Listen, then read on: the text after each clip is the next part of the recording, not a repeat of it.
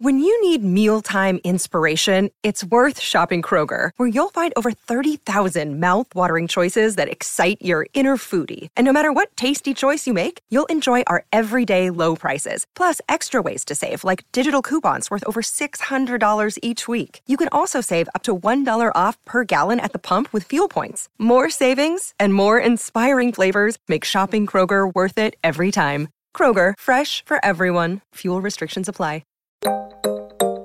The most sinking feeling is like, whoa, that could have happened to me. So learning, I come from a community and a tradition and a history of people who stood up and fought back, who said, this is bullshit. We need to fight for justice for our community. It totally lit a fire under me. When the lights went up, that's the moment that I became Asian American, because I truly believe it's an identity you opt into. You have to choose to become Asian American. That was a moment where I went from just being a Korean kid from Silicon Valley to like, oh, I belong to this community and I want that to mean something.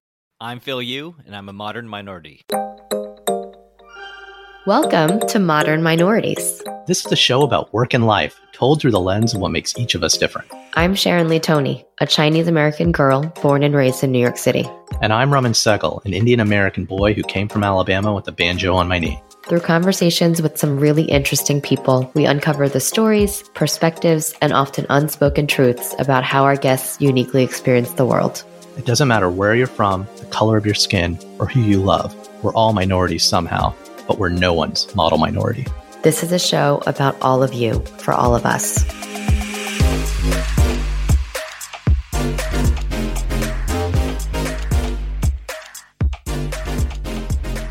Today we're talking to Phil Yu, a writer, speaker, and host, but best known as the creator of Angry Asian Man. It's one of the most widely read and longest running independent websites covering news, culture, and perspectives from the Asian American community. He is one of my personal heroes, and he's someone that I've followed for a very long time, and it was such an honor to actually have a conversation with him today. What'd you think of him, Raman? You know, we have a long-standing friendship. And so before this podcast, you had mentioned Phil Yu. This is years ago. And I started reading what he was writing. And then as I was starting to light my head up around podcasts, you know, I really got into one of his shows, They Call Us Bruce, which still comes out, which I just love the name. And then more recently from like a super geeky Star Trek podcast that I listened to, I discovered he had a pod named All the Asians on Star Trek. So I just love his, not just sensibility as a fellow geek and nerd and commentator on this world, but his thoughtfulness that he brings to everything and how he kind of weaves those two things together. His passions and his interests and his observations, but also with a really kind of fun, provocative way of thinking. And this conversation just proved to me what a rad dude Phil Yu is. He's so great. And he's not really that angry, but you can judge that for yourselves. We hope you enjoy this conversation with Phil Yu. Phil, it's really great to have you on the pod, man. It's an honor. I'm blessed. Phil, you're the first angry Asian man we've ever had on the pod. The first? No, he's the original. He's the original. You're the We've had some original. anger. Yeah, that's true. We've had very angry people on the pod, but you are the original angry Asian man. I would hope there'd be other angry people out there. I can't hold this up my own. You have a special vintage about you, my friend. Well, you are infamous. I think a lot of people know who you are and some of the projects you've worked on. And I absolutely want to ask a lot of stuff and geek out about those. But I guess the first question is, who were you before all of that? Can you tell us the story from when you were a kid? Oh, wow. As a kid, I grew up in the San Francisco Bay Area, specifically in the city of Sunnyvale / Cupertino. Yeah. Which is Silicon Valley. Yeah. The heart of Silicon Valley, really. And to tell you how much it's Silicon Valley, my high school's most famous alum is Steve Jobs. So no way. That's so cool. Yeah. So yeah, the whole Apple story is very much tied to my city, and our high school wears that badge pretty loudly. But to be honest, most of that it went over my head. I was completely oblivious to that since I'm not a techie person at all. Mm-hmm. But I grew up in the Bay Area. My parents are from Korea. They immigrated in the 70s to America. So it's interesting because this is hard to believe now, but I grew up in an era where a lot of people didn't know about Korea or Koreans. And like I said, that's so weird to think about now, considering the penetration that K-pop and Korean pop culture has had. What's surprising is in California, I would think California, people would know the difference between all the Asians in that era. Not back then. Yeah. Wow. At least where I was living when I was a young kid. Mhm. I think the 1988 Summer Olympics in Seoul changed that. That was Korea's coming out party. Yeah. And so, but I remember specifically, I remember incidents when I was little, first grade, second grade, where people were, "Are you Chinese? Are you Japanese? No. What are you? I'm Korean." And they were like, "I don't know. I never heard of that. Are you making that up?" So yeah, if you ask me how I identified most of my young life, it was probably as Korean American. What do you say when people ask you where you're from? How do you answer that question today as an adult? I say exactly what I just told you. I grew up in the Bay Area in a town called Sunnyvale, and I went to the same high school as Steve Jobs. That's exactly what I said. Because that's really relatable. And most people can be like, I get that.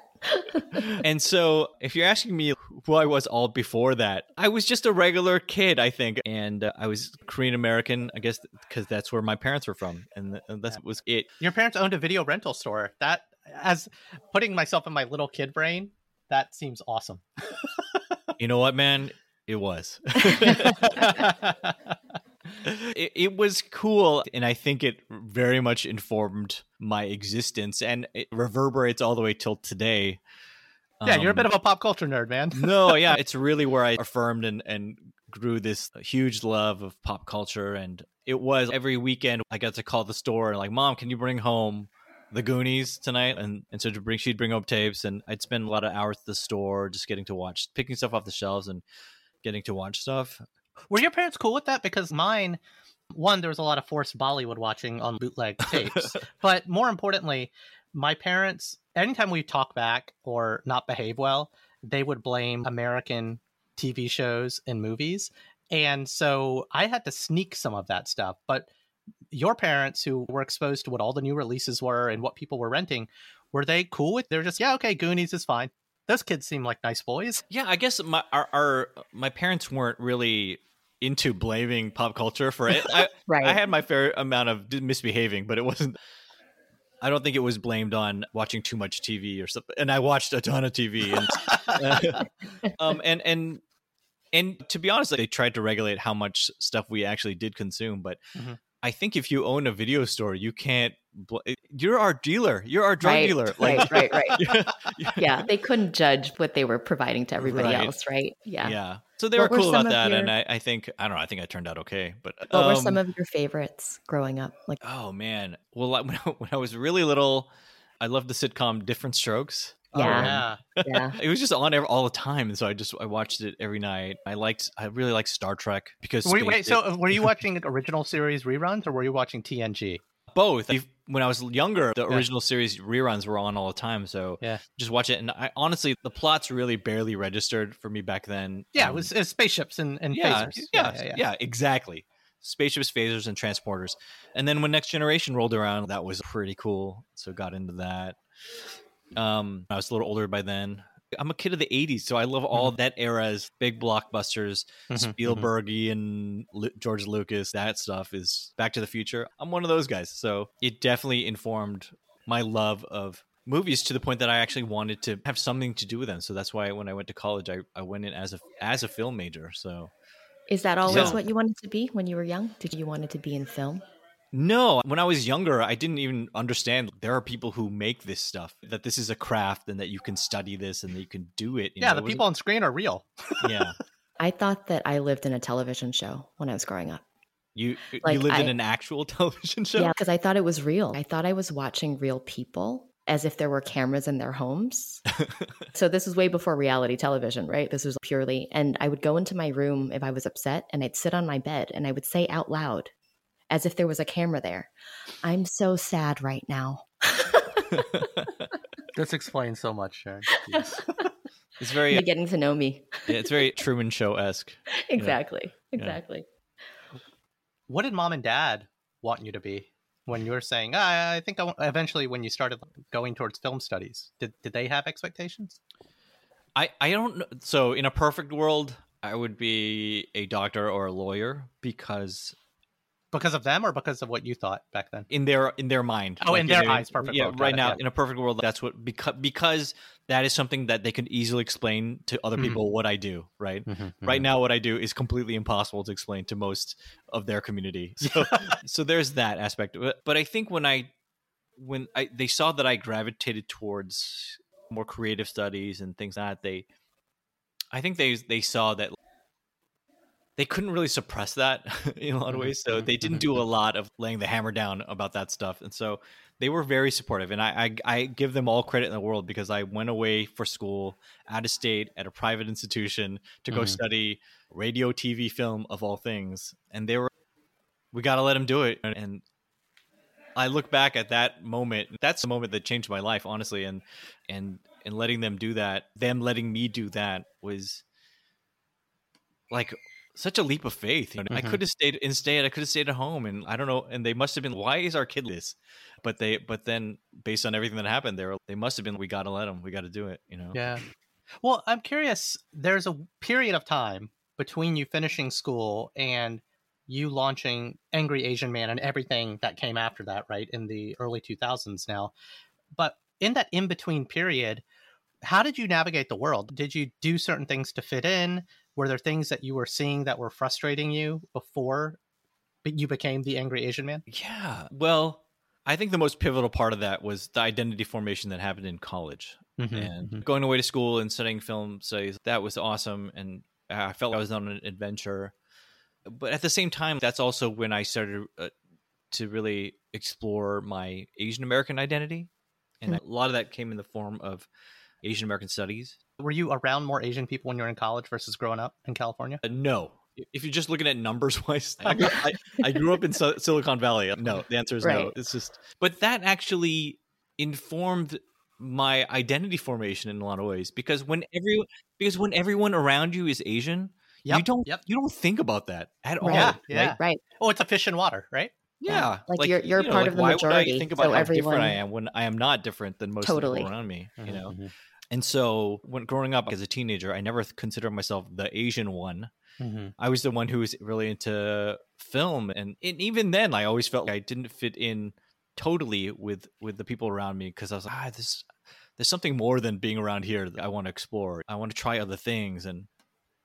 But it didn't really have to do with being Asian American, I think. But when I got dropped down into this Midwestern college, and there were a good number of Asian Americans there, but then that's when you really start to form your identity about, well, what does being Asian American really mean when I'm away from home, and when you're at somewhere that you don't know anybody, you want to make friends, you start gravitating towards the people you might have similar interests with or shared background with, where there's a more of a shorthand of getting along. And then I found, that actually is being Asian American, is some of the things that make it easier for us to be friends. That's not to say I didn't have any non-Asian friends, but when you're making friends from scratch, sometimes the built-in familiarity is what makes you gravitate towards people quicker. So there was that. But a major thing was definitely taking Asian American studies courses and learning history, Asian American history. And so that's when it really started to click for me that, I want this to mean more than just something I check off on a box. Being Asian American to me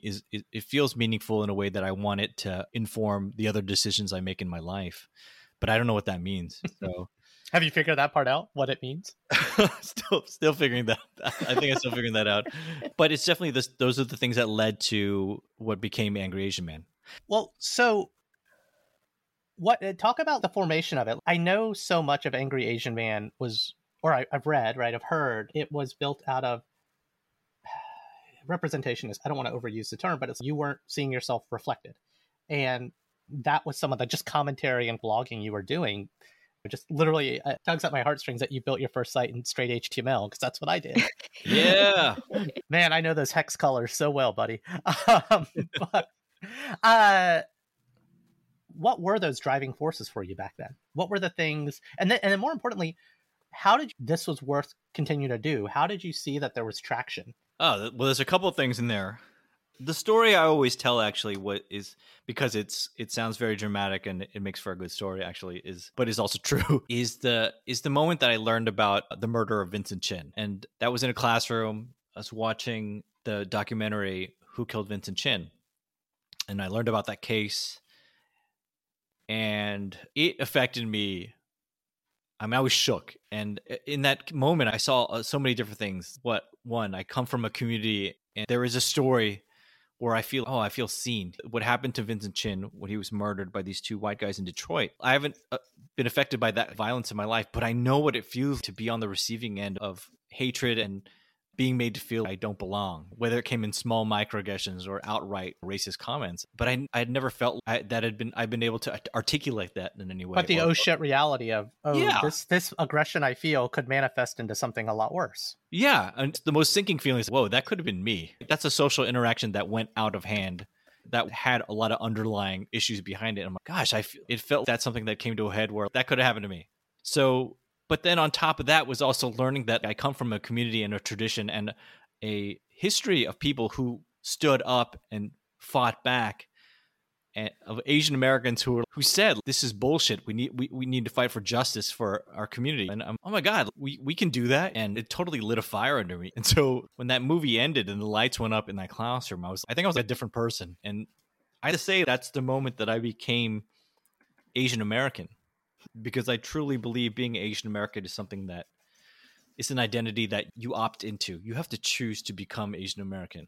And so that was a moment where I went from just being a Korean kid from Silicon Valley to, I'm Asian American. I belong to this community and I want that to mean something. I want being Asian American to mean something. So that's the dramatic baptism of fire moment. And then you kept blogging. Yeah. Right.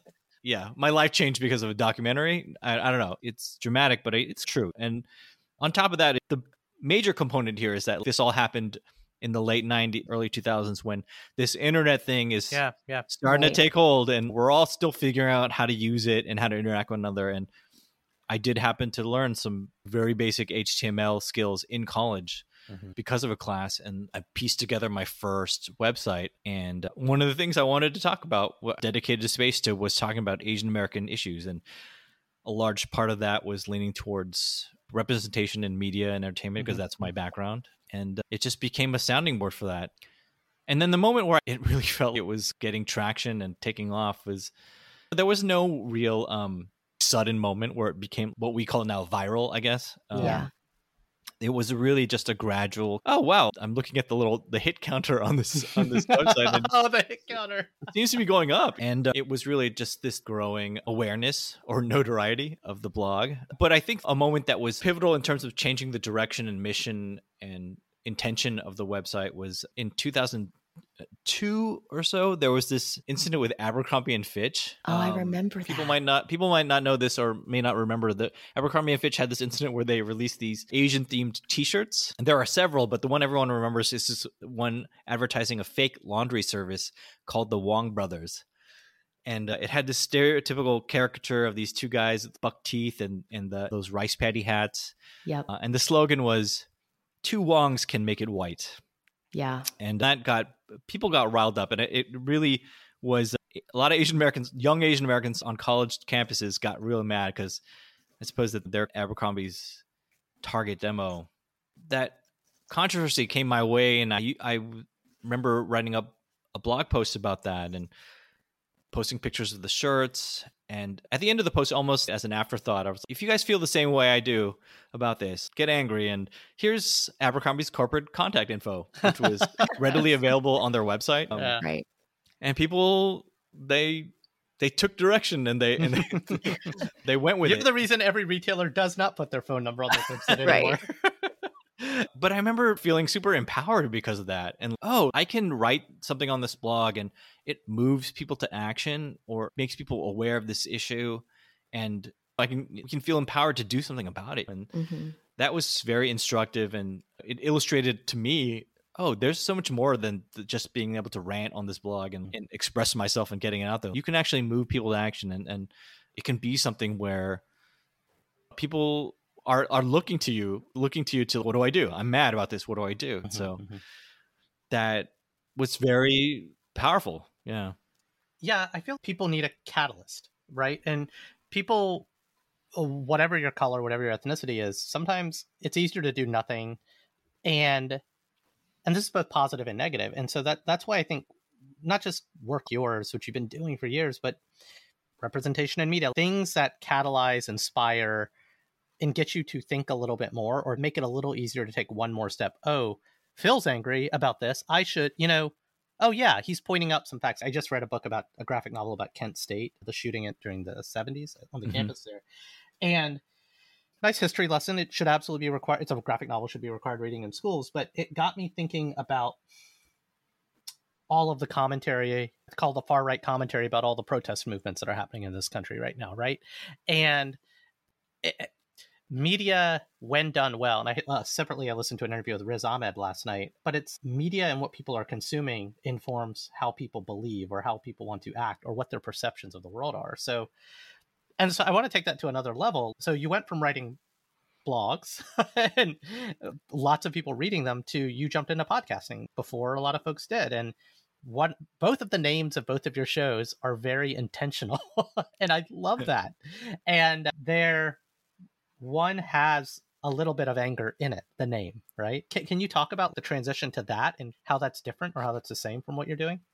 Well, I've always been a fan of podcasts, and I was an early listener to some of the earliest ones. As soon as I got an iPod. Yeah. Oh, wow. And you have to do 20 things to get that podcast on your iPod. Oh, yeah. It was so rickety and such so ridiculous. But as soon as I got an iPod, I was listening to podcasts, and so I always wanted to start one.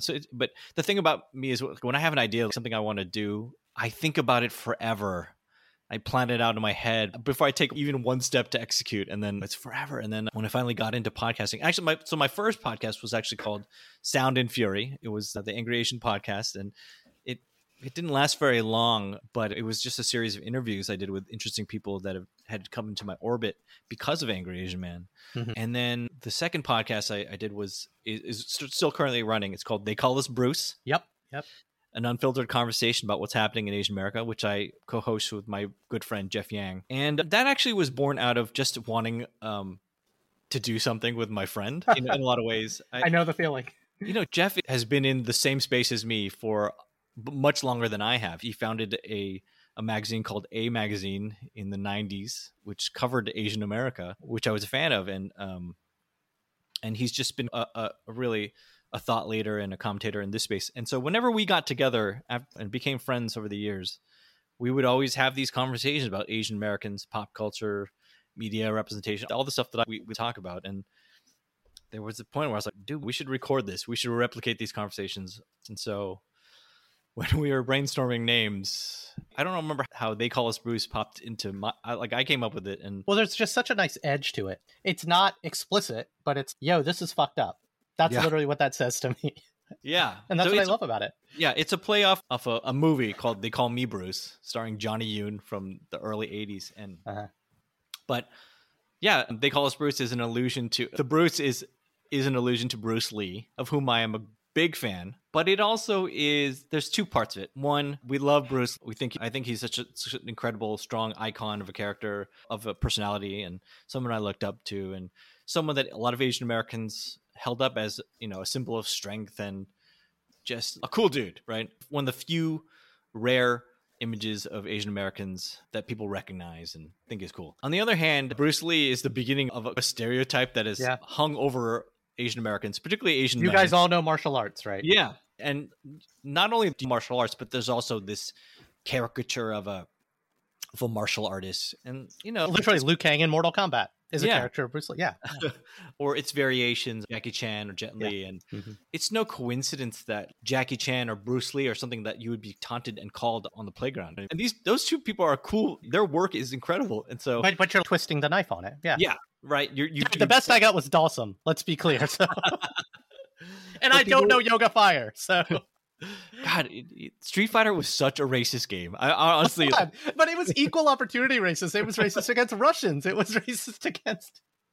It's so ridiculous. But yeah, it's this weird thing where they're using this incredible character, incredible personality, and then twisting it so that now it's an insult back. And so I think the title They Call Us Bruce is it mirrors that tension. And you've been doing it for a few years, 100-something plus episodes now. And what's been... I think this show that Sharon and I do has taught us a lot about ourselves, and there have been some surprising and just an excuse to have rad conversations with cool people. But what do you think? What's been the most surprising thing about that show specifically since you've been doing it?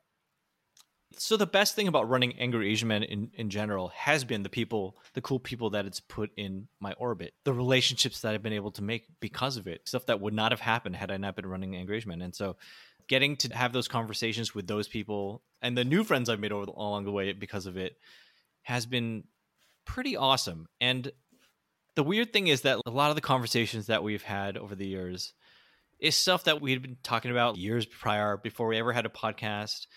And young people will probably still have conversations about years from now that are still relevant. And that's not to say there is no forward progress, but it does feel, like there is a certain degree of relatability and universality to a lot of the issues that we're grappling with and talk about. That is cool. It brings us together. That, like I said, there is a shorthand when you get a bunch of Asians together that you don't have to explain. And that sometimes that comes out on the podcast, and I really appreciate that. Yeah. Do you see a lot of parallels with, you talked about how people, you found a way to mobilize people through the blog, right? You found a way to give them a way to make a difference and make an impact. Do you find that your podcast is also having a similar impact, and how are you growing that side of things? It's funny. So the thing about Angry Asian Man is that I am much more guarded on that blog over the years about my personality, my personal details, my identity. I don't talk a lot about that stuff on the blog. The thing about the podcast, though, is that there are a lot of walls that I break down on that podcast, and I share much more about myself because it is a conversation with friends, because it is, and it's so personal, and people also feel it's more intimate because it's literally being piped in directly into your ears, you know?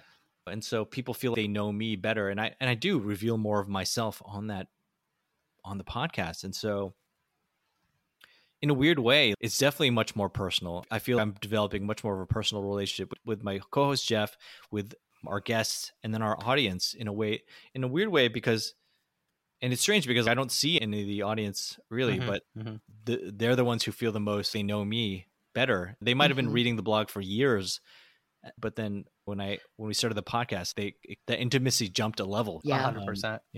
So there's an added, if you liked Angry Asian Man, but you wanted to get him to know him better, I guess you could come on the podcast. But okay, so I want to level that up for you, because your show, The Call Spruce, is, to your point, more freewheeling, more conversational. And to be very clear, your other pod, which I'm a massive fan of, All the Asians on Star Trek, basically is an OCD nerd's dream, because I set these weird OCD goals in these projects, and when I discovered that pod, I was, oh shit, Phil's doing that? That's amazing. But it's also the same kinds of conversations, but similar to what the new official Star Trek pod does, is we're just going to talk to people about things that we love. And in the case of this second pod of yours, it's one very specific thing. How'd you make that leap to just fully own the nerdery of it? Because I'm very jealous of that. Yeah, it's like I said before, when I have an idea for a project or something that I want to do, it takes shape in my head for the longest time, and it almost comes out fully formed when I actually do it, right? That's what this was. I came up with the name a long time ago and been talking about it forever with Did you already have a spreadsheet? You already had a spreadsheet, I bet. 100%. I have a running list of Asians who have appeared on Star Trek. So all the Asians on Star Trek is the podcast in which I interview all the Asians on Star Trek. How long's the list, really quick? Because what's the order of magnitude? Is it hundreds or less than 1,000? I'd say it's over 100, probably, and growing, I think. And those are just the ones I could think of. And they just announced another one for Strange New Worlds. Yeah, well, they're adding cast, and it's not just series regulars, right? It's guest stars, and background extras and stunt people and writers. So it's very, my definition is very wide. And part of it was grown out of the fact that I live in LA and I've become plugged into the Asian American entertainment community, and I got to know a lot of actors who were, wait a minute, you were on that episode of Star Trek? Oh yeah, that was you. And that happened a couple of times. And so this podcast is such a narrow and very specific collision of my interests, right? And I was, what, the more niche-y, the better. And I felt if I do this, people will know exactly what I'm getting at. There's no mystery behind this. It's great. It's so specific. And if you like it, you like it. If you don't, then it's not for you. You'll know by just reading the title, and you're like, okay. Whenever I approach potential guests, I always say, like, I was wondering if you'd be on my podcast, and the title will give away its premise. It's called All the Asians on Star Trek, and then can you come on and talk about that time you were a background extra on Star Trek for 3 seconds? Most of the time, people were like, "Yeah, totally." No one's ever asked me about that. I would love to. So I've had some great conversations with people who've been able to. Oh, nobody like I did 2 days of work on Star Trek in 1998, and no one's ever asked me about that. I'd love to tell you everything everything about it. I was like, great. So it's so nerdy, it's so specific, and it's a total labor of love and something that gives me pure joy. Yeah. Well, Sharon is very familiar that I have a competing podcast interest about comic books that I do. And it's the same thing. It's so niche. You just do it to do it. But Phil, I want to ask one provocative question about this. Where are the South Asians in your feed, man? Come on. It's not just, there have been a couple South Asians on Star Trek. You will see. So as we record this, I've only dropped about 10? a dozen episodes. Yeah. Current in the midst of recording season 2. There will be South Asians. I promise you. They are, and they've been on the list. They've definitely been on the list all this time. All right. Otherwise, I'm going to have to launch a competing podcast. So get on that, man. Yeah, I can't put them all out at once, right? So you have to dole it out a little bit by little, but there will be South Asians. I can promise you that. I can feel Sharon's eyes rolling across the I microphone. know. Right I now. literally, it's gotten to a point where I feel I shut down. As soon as I hear we were something, interviewing this politician, and we started talking about the X-Men for 15 minutes. and I have nothing to contribute to this, so I'm just going to let it go. Your husband's into this stuff, Sharon. Come on, do your pre-work. Just because you marry someone doesn't mean you inherit their interests and their passions. Okay. Speaking of marriage, though, and personal life, can we talk about that a little bit, Phil? Yeah. Awesome. So just curious to know, did you or your parents have any expectations of who you would end up spending the rest of your life with? And was that expectation met? 0 expectations. That was never broached, I don't think, when I was Were younger. your parents Asian, Phil? Are you? They didn't want you to marry a nice Asian girl? That wasn't part of the criteria? Did they? I don't remember that ever being something that hung over me. Although when I started dating the woman who became my wife eventually, I do remember my wife is Chinese American, and after we got engaged, my parents got to know her over several years, and they loved her and they were so nice to her and everything, and it started to become obvious, okay, we would end up together and be married. And so when we did get engaged, we set up a dinner between my parents and her parents to meet for the first time. And I remember it was such a big deal picking the restaurant that we would meet at. And my parents were so, okay, we got to make sure everything's perfect. And later, my mom would tell me when my wife's parents walked through the door and she saw them, it hit her. Oh, my son is marrying a Chinese woman. It hit her first time then. What does that mean? Yeah. Well, yeah. And so, but she just, oh yeah, they're, I don't even know what that really fully meant, but it was, right. Oh yeah, my son is marrying someone who's not Korean, and it comes with all these other. There are biases within the Asian community against other Asians. For totally, sure. totally. But I don't think my mom even knew what that meant, but she just was, oh yeah, there's. Well, they're preconceptions, not biases. They're subconscious almost. Yeah, but I think for her it meant, oh, my son is marrying someone of another culture, and it comes along with all these other things, you know? Yeah. And so we're embarking on a new phase of our life now. So we're letting these other people in, and let's see what happens. Funny story about that meeting is that I remember my mom was, okay, we have to pay for this meal. Man, all Asians, that's one thing. We get competitive on the check. Yeah, no, she was, but she was like, you guys, fist fights in Chinese restaurants for the check. Yeah, she was taking steps to ensure that would happen even before they came to. We got to the restaurant first, and so she's okay. I know what I'm going to do. But she didn't plan it out well enough. But she took out her credit card out of her wallet. You got to be ready. Yeah. Before that, so she just flipped it in her pocket. It'd be at hand, on the ready. So at some point in the meal, I think that the conversation has gone a certain way and they're not paying attention. And my mom gets up and starts heading towards the cashier. And then that's when my now mother-in-law is like, uh-oh. And she starts telling my now father-in-law, go. No, look what she's doing. Go. Right. And so he gets up and starts bolting towards the cashier. My mom is already there.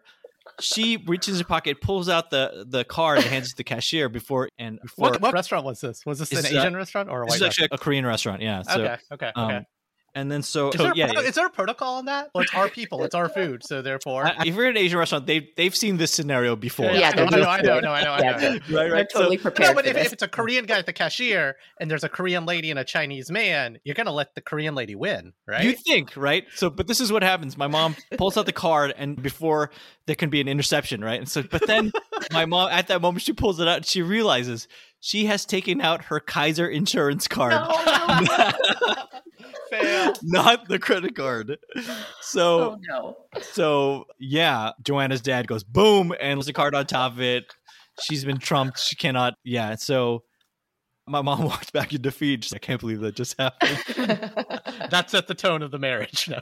It was just such a wow. That was a resounding defeat in the Battle of the Check. She played herself. So Sharon, I don't know if this story, but I have a similar story with a different ending. But my wife's Chinese American, and she has basically super close family friends that's practically aunts and uncles in Chinatown. And I don't know if we were yet married, but I'd already moved out to New York, and my wife's parents were in. And so we all meet up in Chinatown with these family friends, close uncles and aunties. And I'm the only non-Chinese person at this Chinatown dim sum. And again, and I know Indian people are the same way, to be clear. And I'm not thinking, but I totally pull the move where I sneak out my credit card. I've got it ready in my pocket. The guy comes around and I wave to him. I want to get some more yum cha. And I give him the check. And I get away with it. I pay the meal. And 15 minutes later, when the realization from the uncle that this Indian kid paid for the meal, I think they still don't me because of that, guys. Oh. I was on their turf in their people's restaurant. I was the guest. Ooh. Basically, that's why I don't go to Chinatown anymore, Sharon. Yeah. How dare you? How dare you? How dare you? I've got a ton of stories not a ton, but I've got a handful of just bringing people home to meet my parents for the first time and them trying to pay for the meal and my dad getting very upset. And I'd be, just don't do it. Just let my dad pay for dinner or let my dad pay for dim sum. It's part of this whole thing. And they just don't get it, Phil. Yeah. They don't get it. Fist fights and blood feuds have been born out of paying for the check. My favorite is when it's the little old ladies that are fighting each other. It's just, I don't know. I love it. And yet at the same time, it's so funny. So if you were to go back to who you were way back when, Silicon Valley, Bay Area, growing up. Video rental store, the whole thing. And you were to give that version of Phil advice and tell him something, what would you say to young Phil? I think I'd tell myself, my young self, don't give up on the things that you love and the things that you want to do and the things that you want to pursue, even if you don't know what those things are. I grew up often feeling, am I the only one who cares about this stuff? And and when I talk about my love of pop culture and Asian American representation, sometimes it felt very alone in being interested in this stuff. And even when I ran Angry Asian Man, it felt I was shouting into the void a lot of the times. Nobody cares about this but me. And I think I would tell myself, just hang on. That you'll find the people who care about this stuff too. You'll find the outlet and the voice for you to talk about this, to express yourself. The tools will be invented for you to be able to do this. You know what I mean? Yeah. And I felt isolated, but I felt just hang on and don't give up on this stuff. You'll find the place for you because you spend a lot of time trying to fit in and you give up on things that you care about because it doesn't seem anybody cares. But I think you'll find your community, you'll find the place for yourself, and you'll find the thing that you're meant to do, I think. And that's specific advice for me. And I know everybody else has everyone else can just toss that. That's not for you. Yeah. Get out of my way. Everyone else just get out of my way. No, well, because if everyone else listened to your advice, then you wouldn't succeed. So come on. Yeah. It's zero sum, man. No. You guys. Yeah. I definitely think it'd be don't give up. I love that. And I think I was one of the early readers of Angry Asian Man way back when. And I remember I remember being in college at the time, or maybe just graduating from college and stumbling upon it. And I can't even remember how. I was really trying to rack my brain on, is it because I saw a link on Asian Avenue? Do you remember that website? Oh, yeah. Or was it MySpace? But somehow it came my way.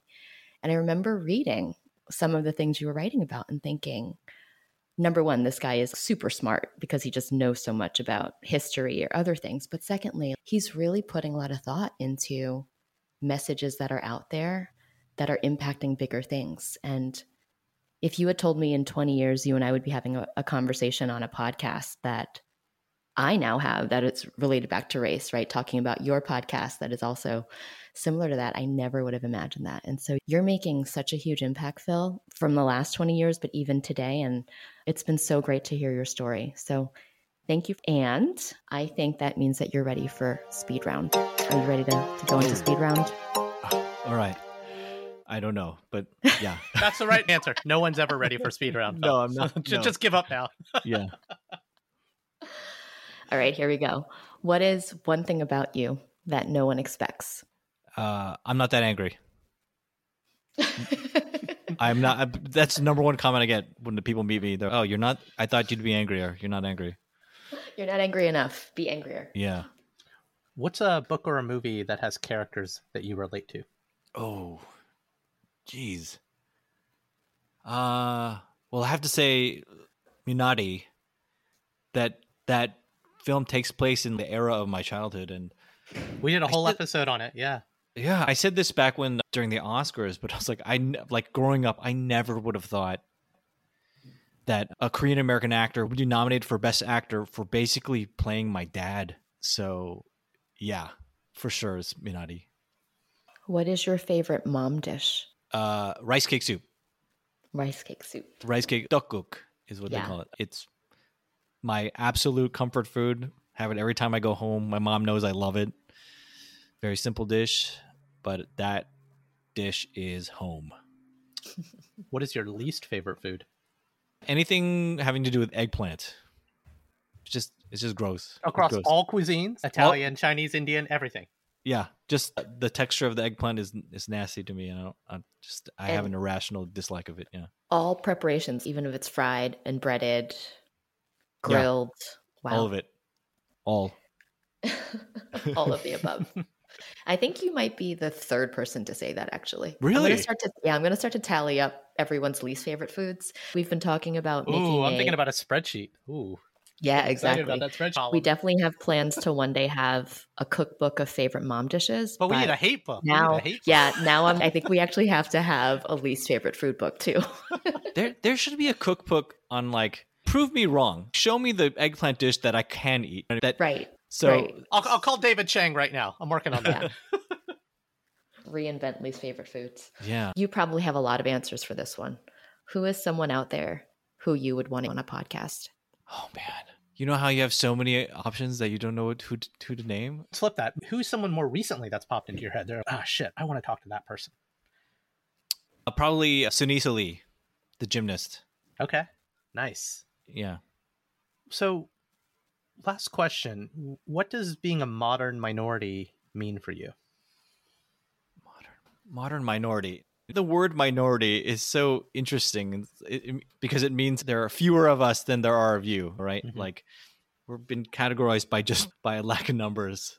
But I think modern minority means you put all these minority groups together, we're not the minority anymore. Mm-hmm. That this definition of lacking something is negated by just the sheer numbers of all these different experiences that become now the majority. And I definitely feel as an Asian American, we've been definitely meant to feel the minority so much in my daily life on a regular basis. And now as we find each other, and there's definitely different ways and tools that's been made possible, but as we find each other and we build community and we're able to connect on a podcast like this and get our perspectives out there and share and relate to another and find the things that we find in common and find out we all hate eggplant too. Like that. I was going to say plot world domination, but yeah, we can hate on eggplant too. That's okay. Hey, they're not mutually exclusive. Okay.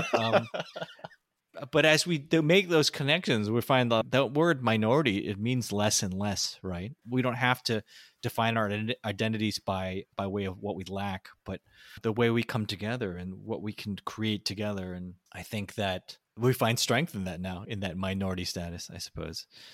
So yeah, that's a rambly answer, but that's no, man. I like the thoughtful nature of it, and I want to echo what Sharon said, because you were early, man. You gave a lot of us a perspective and a voice over the years, and you still do. And now you're entertaining us as well, right? It means a lot, the work that you've been doing, and it's informed a lot of the things that a lot of us grew up and wanted to do. So we'll keep listening and reading, man. And we hope you'll come back one day and we can have more conversations, or we can talk more about Star Trek and comic books sometime.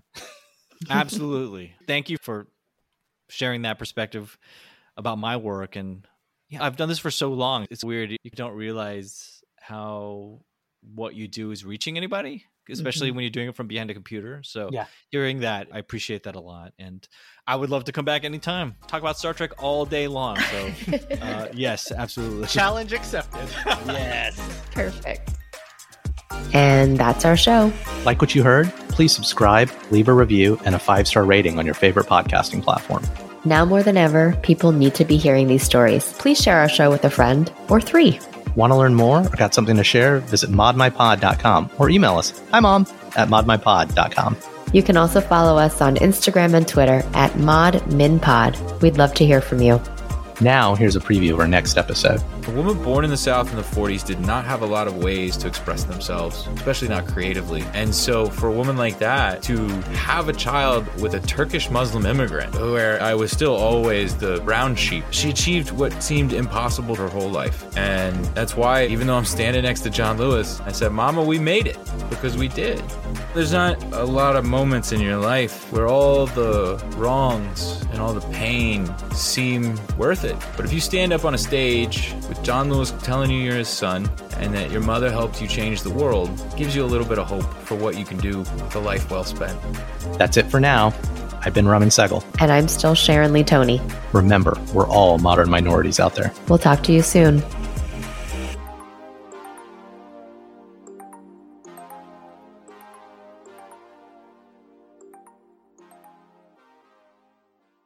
Step into the world of power, loyalty, and luck. I'm gonna make him an offer he can't refuse. With family, cannolis, and spins mean everything. Now, you wanna get mixed up in the family business. Introducing The Godfather at ChumbaCasino.com. Test your luck in the shadowy world of The Godfather slot. Someday, I will call upon you to do a service for me. Play The Godfather, now at ChumbaCasino.com. Welcome to the family. No purchase necessary. VGW Group. Void where prohibited by law. 18+. Terms and conditions apply.